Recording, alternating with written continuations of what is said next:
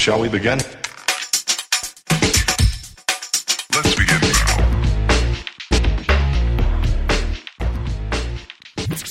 Welcome to WriteCast, a casual conversation for serious writers, a monthly podcast by the Walden University Writing Center. I'm Claire Hilikoski. And I'm Casey Walls. Today we're talking with two other Walden Writing Center instructors, Melissa Sharp and Megan Barnes. Melissa and Megan have agreed to talk with us today about their experiences writing for social change. Hi everyone, and welcome to today's episode. Today Casey and I have two guests with us, Melissa Sharp and Megan Barnes. Welcome, Melissa and Megan. We're going to be talking about writing for social change today, and both Melissa and Megan have some recent experience with that they're going to share with us. In this episode, Melissa and Megan will talk about some communications they have written to their local representatives and through an app. Everything we discuss today is personal opinion and not endorsed by Walden University. We hope that this episode inspires you to think about how you could use your academic writing skills to write for social change in your own life and community. Thank you so much for joining us today, Melissa and Megan. Thanks, Casey. It's great to be here. I'm super excited to be here, guys. Thanks so much for having us. Can you tell our listeners a little bit about yourselves before we start talking about your writing? Sure. So I'm Melissa Sharp, and as you know, I'm a writing instructor here in the Walden Writing Center. I join in every day from Detroit, Michigan. And I am excited to get to share my experiences writing for social change because it's something that I help all of our students do. And my name is Megan Barnes, and I am out of North Carolina. I'm actually out of the capital there in Raleigh. I have a miniature Great Dane and a Frenchie who are also here and being very quiet and joining us today as well. And I'm excited to talk to you guys about this because I was always brought up that it was really important that if you felt that you needed your voice to be heard and you felt that there needed to be some kind of change within your community, your state, your region, that it was your responsibility to enact that social change yourself and to reach out to your representatives because they will not know how you feel unless you do. So I'm really happy to be here to speak with you. Thanks so much, both of you. So let's get started and talking about your recent experiences. Can you tell us all a little bit more about the emails and or letters that you've written recently?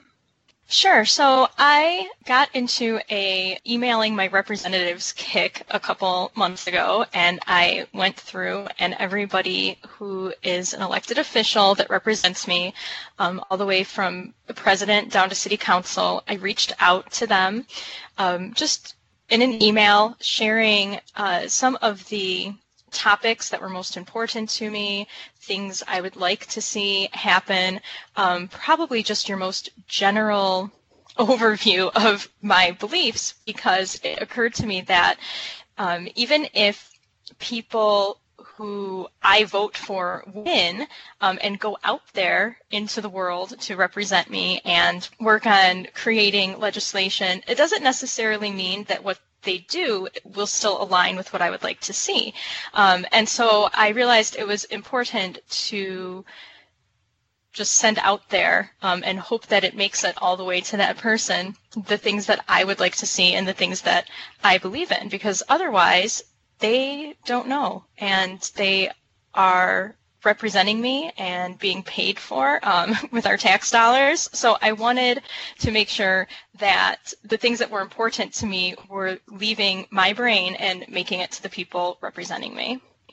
And this is Megan here. I like to use, I do a very similar approach. So I use something called ResistBot, which is a text-based application system, and you can let them know what you're interested in, where you reside, who the council members are that you support or that you want to speak to, and they will send you a text message anywhere from once a week to 3 times a week to once a month. You choose the amount of reminders. I have them send me one once a week, and they ask you specifically which representative you would like to speak to. And what they do is they take the text that you send them and they put it into an email, but they also send it into an actual fax to a fax machine. And what I found really cool about that is I've actually gotten way more responses through using this app than I have through using traditional means. And I think some of it has to do with the actual physical paper facts getting into somebody.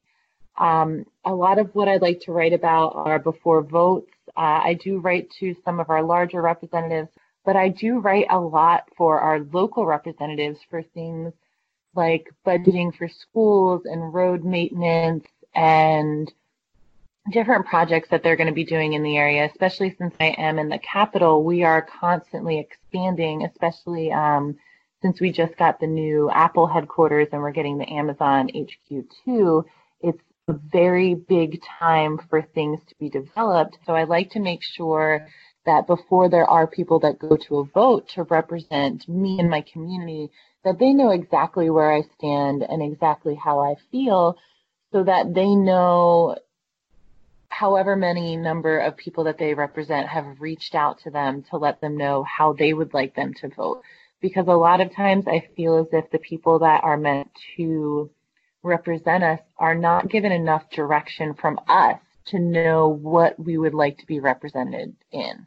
It can be something simple so they know, okay, well, I've gotten a lot of messages from people in my community that support this, therefore I should be voting towards that. So I'd like to focus on it on both the larger and the smaller scale, but a lot of times I do focus the most of my effort on the smaller community and within my actual immediate area.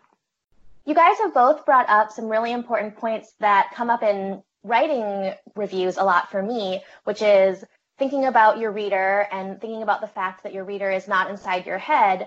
And I love what both of you are saying about how it is really important for our representatives to know how we're feeling, because you're absolutely right. They don't know unless we take that action and go out of our way to inform them. Yeah, and that was something that I realized as kind of an aha moment, is that if there is a really big issue that's getting a lot of publicity, or there's something that makes a lot of people angry, our representatives likely get a big influx of messages regarding those topics. But when it comes to everything else, or moments of calm, they probably are hearing less often. And so I think that outside of the biggest issues that receive the most press and attention, everything else is still very important. It's just perhaps quieter on their end. So it still matters that we write in and reach out to share how we feel, even if something is not, the hottest topic of that day. That's a really good point, Melissa. And I think, I hope that's something that really resonates with our students too, because I know a lot of the Walden assignments have components where you actually take some kind of action in the real world, right? And contacting representatives is similar to that, in that you're sort of putting the social change you want to see into action, whether that's on a larger or smaller scale. I agree with what you're saying as well, Melissa, because I feel that a lot of the things that do get more steam are ones that might have been picked up by the news or are, as you said, more heavy-handed topics, but it doesn't make them any more or less important than the others. And I feel like a large amount of that is that a lot of the people, at least in my community here, aren't aware of when votes are happening or what votes are on, and in a lot of cases that if they were to reach out to people, that they could actually influence one of their representatives to vote in a way that better reflects themselves as well as their community. So I think that's a very important point, that we need to be aware of a lot of these situations in order to take action on them. And sometimes the awareness comes through the media and the larger scale things, but sometimes it comes through our own exploration of how is school funding being paid for, how are roads being paid for, how is this specific vote going to impact me, my family, and my community over the next 10 years. And once we kind of get into that idea of taking action for the larger issues that we might be more aware of, it kind of opens this floodgate into us teaching ourselves to find additional things that we're passionate about and that we care about, to let people know how we feel they should be voting. That's a great point, Megan. And you guys have both talked a little bit about kind of what inspired you to write, about your passions. And I know we have a lot of very passionate students here at Walden. I'm wondering if you can talk a little bit about how these emails or interactions are different or maybe even similar to academic writing. Academic writing, we think of it as being its own form of writing. And even though every type and genre of writing differs, there are some similarities that create high quality writing no matter what it is. So in academic writing, some of the things we consider are our topic. We want to make sure that we have a strong thesis or guiding statement and that we support it throughout that paper, if it is just a single page discussion post or a 20-page final project. And the same is true if you are writing an email to a person on your city council. You want to make sure that you have a point and a focus and that you stick to that throughout the message and support it with relevant details. So that general structure of having a main idea that is supported with reasons and that is supported with your explanation and evidence, that stays the same. You know, in an email to an elected official, I'm not going to put an APA citation at the end of a sentence, although I may refer them to a source that backs up that piece of evidence. So there's some of those differences in form, but that basic tenet of having your idea, supporting it, sticking to it, developing thoughtful paragraphs stays the same no matter what you're writing. I agree with that, Melissa. And I think for me, it also builds upon the idea of code shifting. A lot of our students, especially at Walden Writing Center, but this is something that goes across the board for all students, whether they are in middle school, high school, university, grad school, or completing their postdoc. You have to develop this sense of code shifting because a lot of times you're going to be working with the same topic, but you may be writing a discussion board post that is later transitioned to an outline, which is transitioned to a paper, which is transitioned to a project or presentation. They might all be on the same topic, but the way you deliver it and the audience that you have are completely different. It's kind of similar to the way that if you have a really bad day, you would talk about that bad day differently with your best friend than you would with your grandmother. And both of those would be drastically different than the way you would communicate those issues with your boss the next day when you came in for your meeting. So it's this idea of being able to use your writing skills, use your critical thinking skills to develop the best way to present information and the best way for that information to be received by your specific audience. So if you think of these elements as code shifting rather than developing something completely different, there's not a lot of differences between that academic paper and that email to your representative because, as Melissa was saying, you are going to make sure that you have a developed point. You're going to make sure that you have a focus. You're going to make sure that you're aware of your audience and what you need to do to make sure that your presentation is successful to that audience. And all of those are very valuable parts of code shifting. And that's something that a lot of us do on a daily basis, but we don't realize that we have that skill and that skill is so strong and so well developed within each of us that we don't tune into it and we don't tap into it enough until we have that realization that, oh, I do have these skills, I do have these abilities. So I really like that point that you made, Melissa. Thanks so much, both of you. And I would add, too, that that looking over other pieces of work in the format that you're trying to write is really helpful, too, because you'll be able to kind of see those key points. Like, for example, in a typical business letter, your paragraphs look a little different than they do in a course paper. Your introduction looks a little different, but they have similarities. So taking a little extra time and reading a couple things in the new format, whether that's a letter or an email or a flyer or pamphlet, can be really helpful to kind of pay attention to the nuances and differences and fit the information that you have into this new format. That's a really great point. And, you know, when we think about some forms of art that we create. If you're a musician, you probably listen to other musicians who play your instrument. If you're a creative writer, you probably read a lot. But when it comes to writing letters or sometimes even academic writing, I don't think we sit down to read other people's letters or read other essays to develop an ear for it. That's a great point.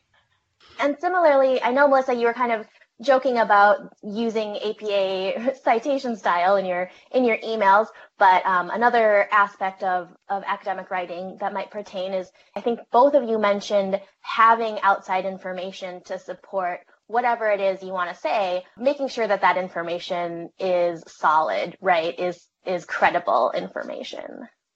Yes, that's really important. And I think it's easy for people to not take the time to stop and check where some of their beliefs come from or to see if there's evidence to base those thoughts on. So before I would write somebody about an issue, and this is particularly true at the local level, I would want to make sure that that gut reaction, the emotion, the feeling, that rawness behind my opinion, that there was something other than feeling behind it. So one of the things that I was concerned about is that there's an EPA Superfund site 5 blocks south of me, and after they figured out the cause of what was leaking these chemicals into the soil and then eventually the lake that's next to us, they put a block there and they said, okay, that's our solution. Maybe we can come back and clean it if you want us to. And I was like, well, wait, how is that even an option? It can't be just, let's leave it there. We should clean it. But I had to do research to make sure that continuing the cleaning process and widening the soil testing was important. We live on a block that was not soil tested because they said that this particular chemical is really heavy and it doesn't spread out very far in the soil. It tends to stay where it is. But I believe it was something that conducts electricity that had been buried in the 30s or 40s that has been in the soil for a long time. So I wanted to do research to see if it was possible for this chemical to reach us before I, was storming my city council demanding, that you soil test my property too. So having research to back up the things that you are pushing for regarding social change or writing representatives is important, and it has more of an impact on the reader if you show up with those resources and proof and evidence. I think that's definitely a really important component of social change is in any format beyond just academic writing is to have those strong points and to have done your research, because you can't just rely on being persuasive in the words or the language that you use. You also need to have that information for somebody, because your audience, when you're writing about social change, is usually somebody who might not agree with you, right?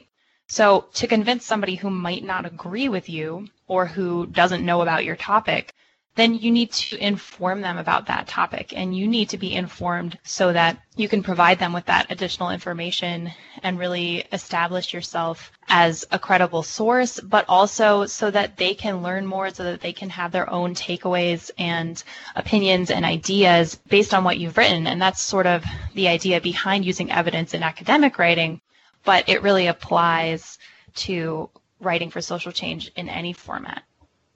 That's a great point, Claire. Can you guys talk a little bit about how these writing experiences might be different from academic writing? I think you've given some great examples about how it's similar, but did you find it to be a different writing technique or a writing skill that you used? I have found there to be a great difference in my writing for social change and personal types of writing rather than my academic writing. And a lot of that has to do with the passion that I feel for these topics. So when I'm dealing with academic writing, I'm dealing with a very closed case set. I have my statistics, I have my figures, I have my facts, I have the source material that I've found, and I am beautifully weaving a tale to incorporate all of these different materials. However, when I'm writing something to one of my representatives or for anything that has to deal with social change, I'm specifically focusing on things that I feel very strongly one way or the other about. So I find that I don't have this objective viewpoint that I do within academic writing. However, all of my training in academic writing has allowed me to read over what I write and rein myself in. It allows me to look at the places where I might be relying more on an emotional appeal, which I find to be very common. In my first draft, sometimes they seem almost like angry rants, and that is absolutely fantastic and perfect for a first draft if you have the skills to go back and revise it. So for me, there is a very big difference, but it comes back to the skill set that I've developed that allows me to focus that writing.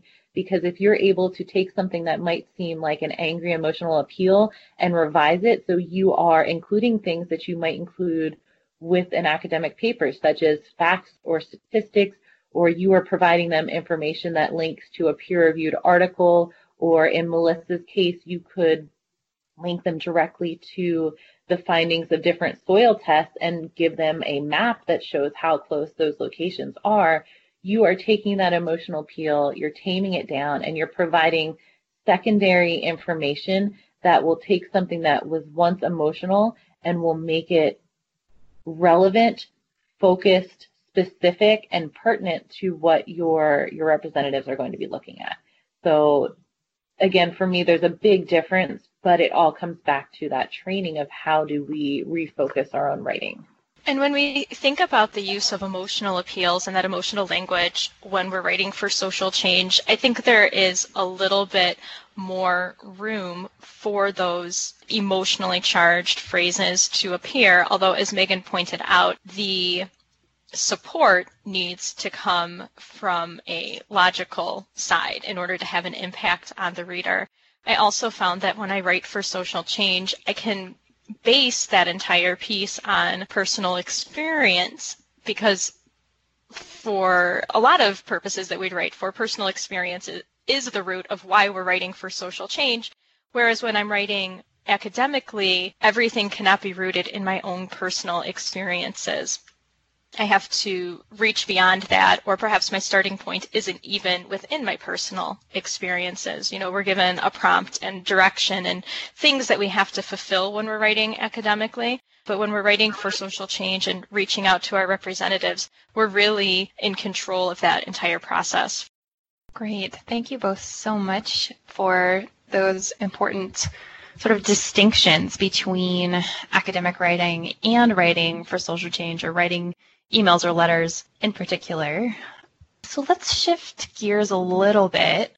You both have written what sounds like several different emails or letters to these representatives. So how did you know or find out where to send this information about these issues that were important to you? I did a good old Google search to help me identify some of my elected officials.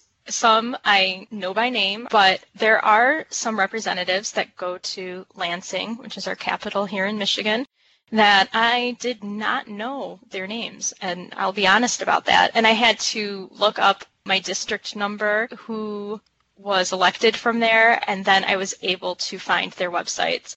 In all of the state websites, there is a listing of every representative, and you can do a search that way, and you get their general email. I found that the higher up you go when reaching out, the more likely you are to get a stock response. You know, thank you for emailing us. We appreciate taking the time. But that when you get closer to representatives on a more local level, you will get personal responses. And I've also found that there are different ways to reach out to them. The city I live in has a Facebook group for residents, and some of our council members are in that group and participate and comment on things. You know, we have access to that traditional email, but there are some other ways to find your representatives. So with the app that I use, the ResistBot app, the first stages when you use it the first time, it asks you your state, it asks you your zip code. You also have the option to let it know if you have a specific party that you follow or that you vote for, but the app gives you all of that information. So it will tell you who all the representatives are, within your city, within your state, and once a week or once a month or whatever you choose when you set up your account, it will send you a reminder and ask you who specifically you would like to write to. And if you're not quite sure, you can even ask it more specifically about some of the issues that are at hand and what future votes are coming about. So it will tell you what votes are coming, and it will give you all of the contact information for all of your representatives within your local community as well as your larger community at the state level, or if you even want to go up to the country level, it'll give you the information for that. So I was very thankful to not have to do as much legwork to find some of this information, and I find that I'm much more readily writing once a week because I don't have to do anything other than pick who I want to write to and write my message, and it gets sent for me. You both have talked a lot about audience and the importance of audience when you're doing this kind of writing. Can you tell us, did you get any responses? So I received quite a few stock letters from my representatives thanking me for writing in, but at the local level, I saw a lot more personal and genuine responses and even a little bit of action. It lets me know that I have city council members who are responsive and working and listening to the things that I have to say. Also regarding the soil testing, I was put in contact with companies that do independent soil testing that is funded through the county. And I'm hoping that once I complete that and have the results, if there is anything of concern, I'll be able to return to these same elected officials to make sure that they push for proper cleanup and represent us and our safety and our health in an appropriate way. So, I received some responses. I don't think I have created a large wave of social change, but I know that at least the things that are important to me have been spoken and will potentially influence the future actions of the people who represent me. And it can be hard to see those giant waves of social change, as you mentioned. But I do think, Melissa, that you're making a great point that, just sharing your thoughts and sharing what is important to you will make a difference, even if you can't see it immediately or even you can't see it in a large way, that there's some difference being made. And I agree with Melissa. I've actually received a lot of form letters from the larger offices, which is usually signed by a staffer. But at the more local levels, I have gotten more personalized responses, and some things that are actually really validating is there have been a couple issues where I've actually gone to the city council meetings and I've introduced myself to some of the representatives, and they knew my name. They knew who I was and that I had written them a dozen or so times about a very specific topic. They recalled what I had addressed and they were willing to talk about it in person with me. And a lot of these topics were larger issues. They aren't things that could be changed or fixed or addressed in a couple of weeks. They're things that would take multiple budgeting expenses and different issues that would have to bring in larger parties from the larger community together. But the fact that somebody listened, knew my name, and remembered what I had addressed them about was very, very meaningful to me, because in order for you to have social change, your voice has to be heard. And a lot of times when I do get those form letters, I feel good for writing them. I know they got to where they needed to go, and I know that they keep a tally as to who writes in for or against a certain issue, so they know which way they should vote. But it didn't feel as personalized. So to have those small wins where somebody on a more local level actually realized what you brought to the table was of value was something that was very, very meaningful with me. And that's what drives me to continue to write the letters to the larger representatives as well as the local ones, because even if the larger representatives don't have as much time to send a personal response, you get the feeling of community and the feeling of taking part in change. Thank you so much, Megan and Melissa, for joining us today and giving our students some additional insight into how they can use their academic writing skills to enact social change in different forums. Yeah, thank you so much. It was great to hear about both of your experiences. Thank you. It was great to be here today. I had a lot of fun. Thanks for having us on, guys. So now we're going to wrap things up and go over a few of those resources that we mentioned, and these will be available in our show notes as well with live links. So we talked about audience today. We have a page on Scholarly Voice and a page on audience on our website if you'd like to learn more on those topics. We also talked about using evidence. We have a page on that. We have a podcast episode about using evidence, so you can check those out as well. The application that Megan mentioned is called ResistBot, and we will have that in our show notes as well. We also have a webinar series, Writing for Social Change, and you can find that in our webinar archive. There are several posts related to writing for social change on the Walden Writing Center blog, and more about social change efforts at the Walden University Writing Center can be found on our homepage at academicguides.waldenu.edu/writing center.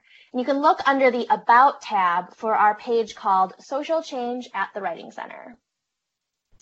We also have a little bit of news regarding social change. If you're a Walden student writing for social change outside of your coursework, keep an eye on our Writing Center webpage and email newsletter for a social change-related initiative in mid-October, which is during Walden's Global Days of Service. The Writing Center puts out a weekly newsletter that provides information about upcoming webinars, featured podcast episodes, different writing tips, and other things like that. If you would like to receive our newsletter, you can write to us at writingsupport@waldenu.edu and let us know that you'd like your name added to that list. So thank you again so much, Melissa and Megan, for joining today, and thank you, listeners, for listening. Until next time, keep writing. Keep inspiring. WriteCast is a monthly podcast produced by the Walden University Writing Center. Visit our online writing center at academicguides.waldenu.edu/writing center. Find more WriteCast episodes on iTunes, Stitcher, TuneIn, or your favorite podcast app. We would love to hear from you. Connect with us on our blog, Facebook, and Twitter, and at writingsupport@waldenu.edu. Thanks for listening.